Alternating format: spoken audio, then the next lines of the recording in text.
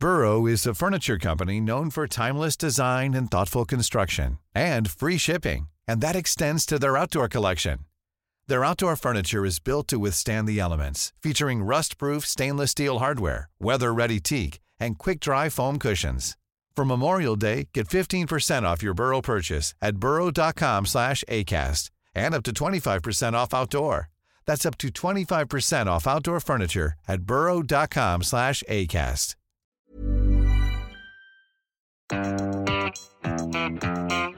Hello, welcome to Commons People, the Huffington Post politics podcast. I'm Ned Simons. Owen Bennett is away. I'm joined by Paul Waugh, Martha Gill and Aubrey Allegretti. First up, Brexit. MPs debated this week whether or not they should be given a vote on the final terms of Brexit. Here's a clip of Nick Clegg having a pop at Tory MPs. I could always rely on them to marry their loathing of the European Union to their passion for the traditions and prerogatives of this House. That was their raison d'etre, that they hated Brussels as much as they loved the House of Commons. They still hate Brussels, but they now appear to be completely tongue-tied, completely mute, silent, when they have an opportunity to speak up for the traditional prerogatives of this House. So, Paul, there's a lot of Tory MPs, the kind of awkward Remainer squad, who aren't happy with the idea that there's no more vote. They don't get to decide or have a say in what happens when we negotiate our exit. Where are we at with this now? What's the sort of current state of play?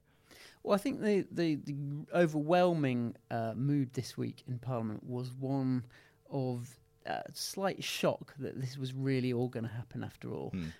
Anyone who went to the Tory conference wouldn't be that shocked because, you saw lots and lots of speeches. But when all the MPs gathered and they were in Parliament and they were sitting there and they're thinking, right, what's going to happen next with Brexit? I think the penny dropped, and so did the pound.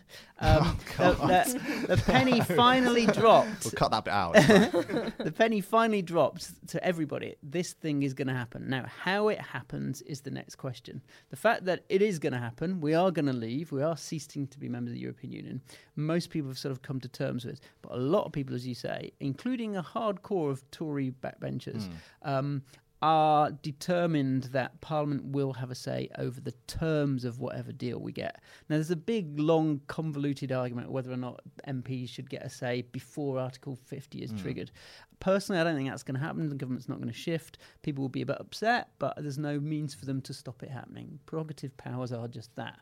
The royal prerogative is going to be used by Theresa May, and Article 50 will be triggered. That's going to happen. It is quite interesting, though, as Clegg made the point there, that all these sort of Brexit Tories who spent years talking about how important Parliament is and how, Parliament has to be given a say, must be given a vote, particularly David Davis. Now, they changed their mind completely. Yeah, well, that's why I think Clegg's speech was impressive, because it really rammed home that point. He's for years been ridiculed by people like Peter Bone and Bill Cash about, how Parliament is all that matters. And Peter Bone wasn't even there for that that speech when Clegg made it. David Davis certainly was and tried to excuse himself. People like Rees-Mogg, though, again, someone who's made a name as a sort of constitutional sort of stickler.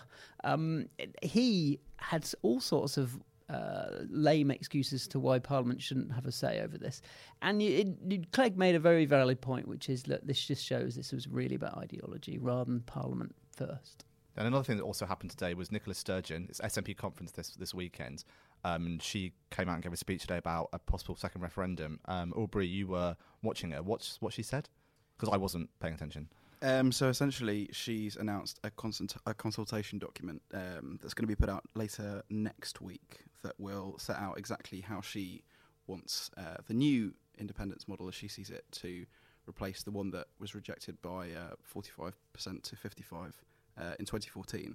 So she was appearing at SNP conference today. She was with Angus Robertson, her newly elected deputy leader of the SNP. And, it went down very, very well. There were huge cheers, rapturous applause. It's very, very popular policy.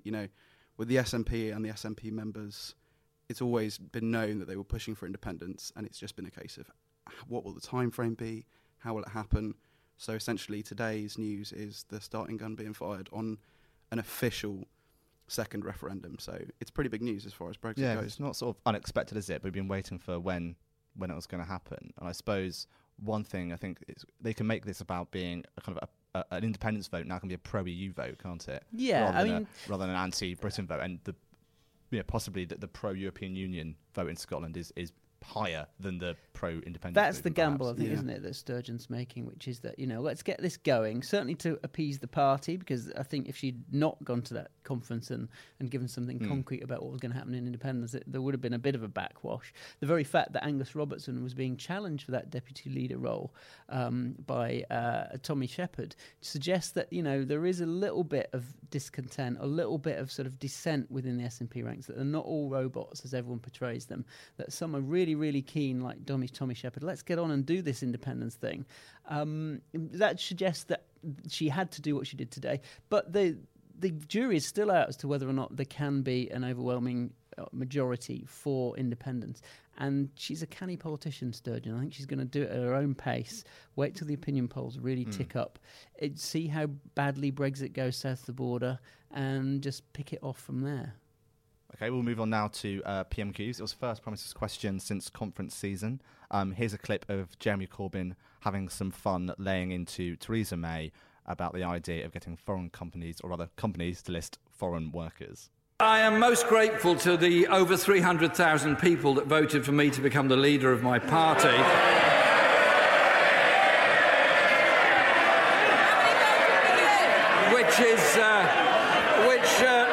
Mr. Speaker, is rather more than voted for her to become leader of her party.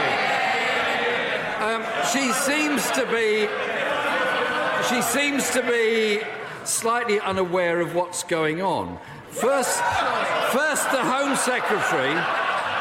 First, Mr. Speaker, the Home Secretary briefed that companies would be named and shamed. The Education Secretary clarified that data would only be kept by government. And yesterday, Number 10 said it was for consultation. And the Home Secretary clarified the whole matter by saying it's one of the tools we're going to use. This government has no answers, Mr. Speaker, just gimmicks and scapegoats. Yesterday, we learnt that pregnant women will be forced to hand over their passports at NHS hospitals, no ultrasound without photographic ID, heavily pregnant women sent home on icy roads to get a passport. Are these really the actions of a country where it doesn't matter where you were born? So Jez seems to be having quite a good time. Martha, is he getting better at this? I mean, this seems to be maybe 2 in a row. He's been not terrible. You're right. There have been 2 PMQs at which he has not been terrible. We'll have to see how he does in the next few. But yeah, he really did seem to get his claws into Theresa May this time, and she struggled to kind of to combat it. Of course, this is a weak point, like Grammar's, because she's trying to avoid questions and avoid being pinned down on Brexit at the moment. I think the most noticeable thing about that PMQs is when she dodged a question from Angela Eagle, which is whether there'd be a vote, and she refused to say that. So that suggests that we're sort of getting towards there not being one. Yeah, it's interesting actually. With Angus Robertson, then he asked 2 questions about Brexit, and she just basically said, "I'm not going to answer it again." So didn't even bother to kind of fudge an answer. Just said, "That was difficult." Basically, I don't want to go over it again. It's when you mentioned Angela Eagle, kind of she popped up behind Corbyn. Now there's been this Labour reshuffle, Paul. Where are we now? So he's brought back quite a few names that quit. Are they unified again, or is it just a temporary ceasefire? What are we seeing? I think it's probably a long-term ceasefire, or certainly medium-term, that's for sure. The message from all the backbenchers that I've been talking to is that there's no mood for a fight. There's no mood for yet another attempt to get rid of him. There really isn't.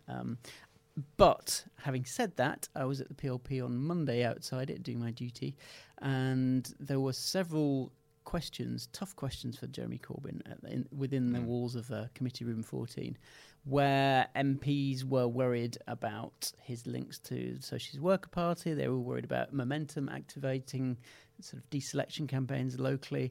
So there's still tensions, there's no question. But the really surprising thing is that when Jeremy Corbyn arrived at that meeting on Monday, within a few minutes there were these huge whoops and cheers, and we're all thinking, my God, the PLP really have changed. They really have swallowed the Kool-Aid. What's going on? But it turns out that all those whoops and cheers were because the new Shadow Chief Whip Nick Brown had paid tribute to his predecessor, Rosie Winterton, who'd been fired. And as soon as Rosie's name was said, then all the cheers started. So that gives you an indication of just how much further he's got to go in winning over the PLP.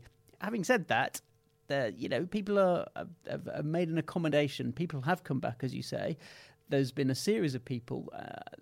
Keir Starmer, who made quite an impressive debut this week in the Brexit debate on Monday. As IDS called him. IDS called him a second-rate lawyer, and he batted it away quite smoothly, and IDS had to withdraw it a few days later. Starmer was very, very good. He's in many ways the pick of the bunch of the returnees, as they're called. And not a few, more than a few Labour backbenchers were thinking, oh, God, this guy, maybe the future, one day. He sounds the part, he looks the part, he sounds reasonable. Having said that, he's got to up his game in terms of the politics. The Commons is not a courtroom. You can't simply behave like a lawyer. And I think he's slowly learning the tricks of the trade. He's getting there because he's a smart guy. But, as we found out this week, you've got to have some hit back. Are we looking now in terms of any, because because things were so bad for Labour, there's a danger of saying because it's not a total disaster moment, everything's great. But are we thinking that any kind of future challenge to Corbyn is now off the cards until the election? Certainly at least for a couple of years. I think for a couple of years. If they do badly, in by-elections, if they do badly in local elections, even that won't dislodge Corbyn, given the massive second mandate he had. It's going to take something extraordinary to have another leadership challenge. And it wasn't exactly, this reshuffle wasn't kind of some massive unifying moment particularly. I mean, one ex-Shadow Cabinet Minister said to me when I asked her, was this the famous olive branch he promised? And she said, not at all. Yeah. I mean, he fired Winterton, which was kind of an absolute him. That was a statement of intent. That really was, and it showed he's doing it on his own terms. No shadow cabinet elections yet, so a lot of this is very much on his own terms. But it's interesting that he's got a sort of a shadow cabinet on his own terms. It's a year since he was elected. It's taken him a year to get to this point. So I wonder if this is him kind of finally changing his leadership style, putting aside the kind of gentler politics. Not that anyone ever believed in that, but becoming a much more forceful head of the shadow cabinet. Well, I think that's why the coup really, really boosted him. It helped him. He couldn't have wished for anything better in a way, because if he'd just been limping along in the same way they had previously, with lots of shadow cabinet ministers briefing us and everyone else, and Labour MPs making noises off, then that could have just continued and rumbled on. But because they had the coup, he had a chance to reimpose his authority with a massive landslide. Now, to be honest, much of the PLP is impotent. There's no way they could challenge him. And a lot of the shadow cabinet have to fall into line. And it's helped him because he and people like John McDonnell can impose their form of politics on the party from the top down. It's slightly like Tony Blair in a way, who did his own form of coup, you might say, in the Parliamentary Labour Party. There was a hardcore of Blairites who, a lot of the old Labour types, even those on the centre-right of the Labour Party, were wary of Tony Blair when he first arrived. But he imposed himself. It's taken Corbyn a bit longer, but we're getting there now, and you're seeing what a Corbyn Labour Party looks like. I think probably it's time for the quiz. There is a quiz. Sorry to Owen, because this is probably much worse than his terrible attempts. You're either going to love this or hate this. The quiz is called Marmite or Marnot. What this quiz is, so Unilever has in dispute with Tesco because of Brexit. They're not stocking lots of their products. Some of these products are Unilever products, which you can't get them in Tesco's now because they're running out. Some aren't at all. So if it is a Unilever product, Marmite. Nobody is rushing to buy Marmite. If it's not, Marnot. Marnot, get you. Okay. So I can't believe it's not butter or brie. Is this Marmite or Marnot? I'm going to go with Marmite. I'm going to say Marnot. It doesn't sound like a Unilever brand to me. Martha? I'm going to go with Marmite as well, yeah. Yeah, it is. Yes! It is. Well done. Absolutely. Okay, how about Tresemme? That's not Theresa May. That's the Tresemme, the shampoo. The shampoo. Yeah. Marnot. I don't think that's right. This is tough. This is tougher than anything Owen's ever done. So I expect better. So Got a higher no, bar. Marnot. I'm going with Marnot too. No, Marmite. Oh, that's too damn. Okay. Doritos. They're not Unilever. They're definitely not. Aren't they Kraft or someone? Or I'm going to go. They for, seem too cool, don't they? The adverts are Very too confident. trendy. I'm going to go Marmite. I agree with that. I buy a lot of Doritos, and I haven't seen the Unilever. I haven't seen the Unilever logo. I also buy a lot of Doritos, but I don't often check the logo, so I'll probably just go with the crowd and go with Marmite. Yeah, it's not Unilever at all. Thank Okay, God for that. and Embarrassing. I'll do one more. Imperial leather soap. Oh, I think that is Marmite. Yeah, I'll back that Marmite. Yeah, I think I'll go for that. No. Ah. Tricked you. That That's the quickest one we all decided Yeah, on. yeah. Stitched you out with that one. Okay, that was ridiculous. So let's move on to Boris Johnson this morning was in front of the Foreign Affairs Committee to talk about Russia and Brexit. I think it was his first appearance yesterday in the Commons as Foreign Secretary, where he, at his diplomatic best, suggested that people protest outside the Russian embassy. Here's a clip of that. I would certainly like to see demonstrations outside the Russian embassy against what. Where is the Stop the War coalition at the moment? Where are they? And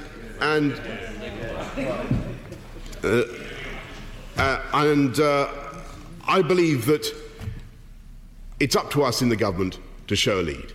So, Martha, was this Boris being kind of gaff Boris? Or was it a deliberate attempt, do you think, to sort of up the pressure a bit on Russia over what's happening in Syria? Well, after he appeared at this select committee, he kind of reiterated what he'd said earlier, despite the fact that in the interim Russia had come back and called his comments shameful and kind of made a fuss about it. So this suggests that in fact this is sort of a sort of a statement on his part that, you know, a line should be drawn, and he used the option also to the time to bash Stop the War as well over their lack of protest. So yes, I think that falls in with his opinion, which he stated, which was that Russia and Iran were also to blame. It's quite odd, though, isn't it, to kind of call for people to protest outside someone else's embassy? It is very strange, and there's no surprise that John Soares, the former head of MI6 this week, rightly made the point that in 2011, you know, the Iranian regime said, we don't like Britain, so let's have some protests against the British embassy in Tehran. That ended up with a mob storming the embassy, or trying to.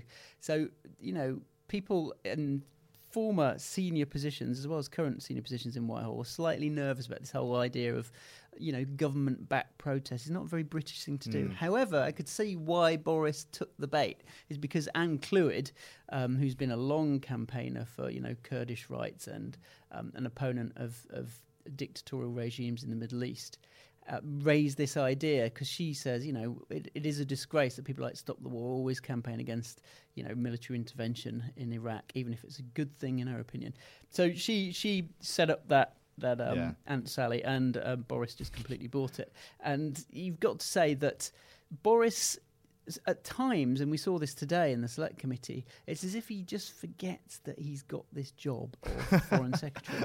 He's no longer a backbencher. He's no longer Mayor of London, free to just say whatever he says. The whole point of being Foreign Secretary is that every single syllable, every word he says matters, because it will be sent across the world. And it's no surprise that the Russian embassy started trolling him on Twitter.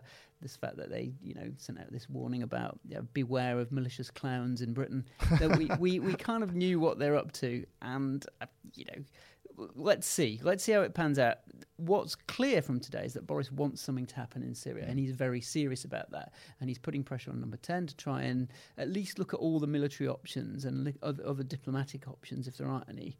And I have to say that's the more serious Boris that you saw today, in between the sort of, you know, the headline. Well, that's the thing, because sentences. him being serious. There was, just to kind of go on a sidetrack on Boris at this committee, Martha, when he kind of accidentally massively disagreed with Theresa May, didn't he?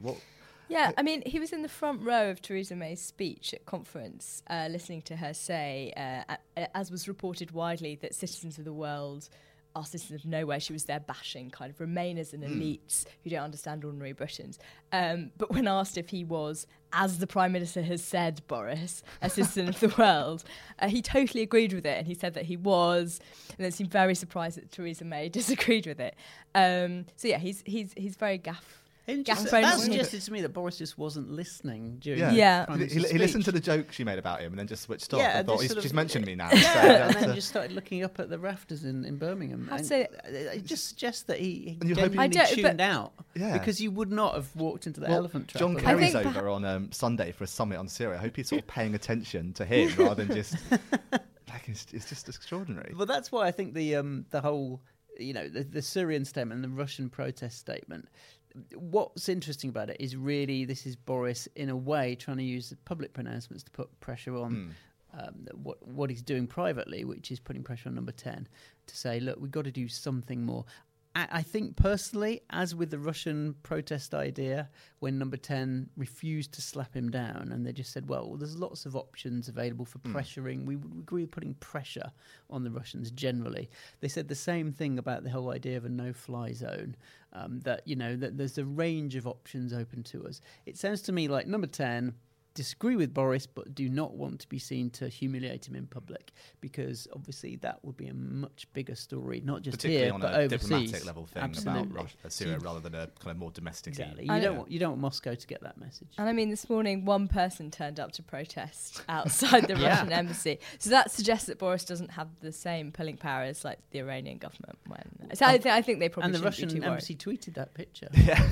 We should also mention in this kind of discussion of Russia what Labour managed to do. So after that kind of successful, in a way, PMQs for Corbyn, immediately a bit of an issue where Jeremy Corbyn's spokesman said that any kind of focus on Russian atrocities in Syria were a diversion from American atrocities in Syria. Now, that was quite a strange thing for the leader of the Labour Party, well, not him, his spokesman, to say, Paul. I think you were there. Yeah, what was curious was after Prime Minister's questions every week, there are two rival huddles, as we call them, which is sort of little mini press conferences with reporters outside the chamber. Bree was there for the first time this week. You would have seen this from the distance. That what happens is that we then we do a sort of deconstruction of the PMQs with Number 10, and then we talk to the opposite number for Jeremy Corbyn. What's normal is that we only refer to both of them as spokespeople, and that's exactly what we did, despite the fact that Jeremy Corbyn's spokesman said some quite interesting things afterwards. He made a point. It wasn't a gaffe, it wasn't a slip. It's his worldview that we shouldn't be unfair to Russia, that we should look at American atrocities in Syria just as much, and possibly even protest to get outside the American embassy and the Iranian embassy. So he's making a serious point, but we decided not to name him. However, overnight, Pravda did name Seamus Milne, and they quoted him quite favourably in their report of this, saying Seamus Milne, Jeremy Corbyn's spokesman, who happened to be a former columnist on The Guardian, has been the guy who's defended Russia to the British press. And so, as a result, Seamus Milne, the spin doctor, becomes the story. That's why he was also in the Daily Mail. He's named in lots of places. Lots of Labour MPs obviously weren't very happy about this, there's no question. Brendan Cox, Joe Cox's widower, made his feelings plain on Twitter. Yet, despite that, because we talked about this earlier, we're in a new situation with the Labour Party. Despite the fact that lots of MPs disagree fundamentally with what their leader and his spokesman are saying about Russia, and they see it as a form of appeasement to the Russian dictatorship, there's nothing they can do about it. I talked to an MP this morning who said, a few months ago we would have made a big fuss about that publicly, but why bother now? I think it's interesting, John Woodcock, who's a Labour MP, who's no fan of Jeremy Corbyn and did speak to Sky News about why he thought what his spokesman had said was wrong, but he went on Twitter afterwards to vocally say, I know this wasn't Jeremy, this was his spokesman, this was Milne. He went out of his way to make a distinction. I think beforehand, before the coup, he probably wouldn't have done that and probably wouldn't have bothered to make that distinction. Yeah. Now I think I thought it was an interesting subtlety from John Woodcock, who definitely doesn't waste time in laying into Jeremy Corbyn. Well, it does underline their impotence, the PLP, that they can't do anything about Jeremy Corbyn, and they know it. So they can mutter, they can grumble, but it's not going to make it a blind bit of difference. Where it will get more heated for them is in the next general election campaign, and you can bet your bottom dollar that every single one of these utterances is being logged by Conservative Party HQ. Right from the beginning, Tories have been making sure that they've drafted fake posters about Corbyn and the national anthem, Corbyn and Trident. And this is just another one, Corbyn, the Putin appeaser. You can just see right now they're Saatchi and Saatchi are going to be working overtime on all that stuff. And that's what Labour MPs are really worried about. So I think we'll talk about utterances. I think we'll leave you all guys with a clip of Donald Trump, because remember, the American election is less than a month away now. Obviously, under pressure from allegations of sexual assault, his polls aren't doing that well. I think the kind of Huffington Post polling estimate gives Hillary Clinton a 90% chance of winning. Now, he's been written off a lot of times before, Donald, so you don't want to kind of count your chickens. But here's a clip of him laying into his big enemies. That's not Clinton, that's the Republican Party, including the most senior elected Republican senator. See you later. Already, the Republican nominee has a massive disadvantage. And especially when you have the leaders not putting their weight behind the people. Wouldn't you think that Paul Ryan would call and say, good going, in front of just about the largest audience for a second night debate in the history of the country? So, you'd think that they'd say, great going, Don, let's go, let's beat this crook. She's a crook, let's beat her, we got to stop it. No, he doesn't do that. There's a whole deal going on there. So, there's a whole deal going on. We're going to figure it out. I always figure things out.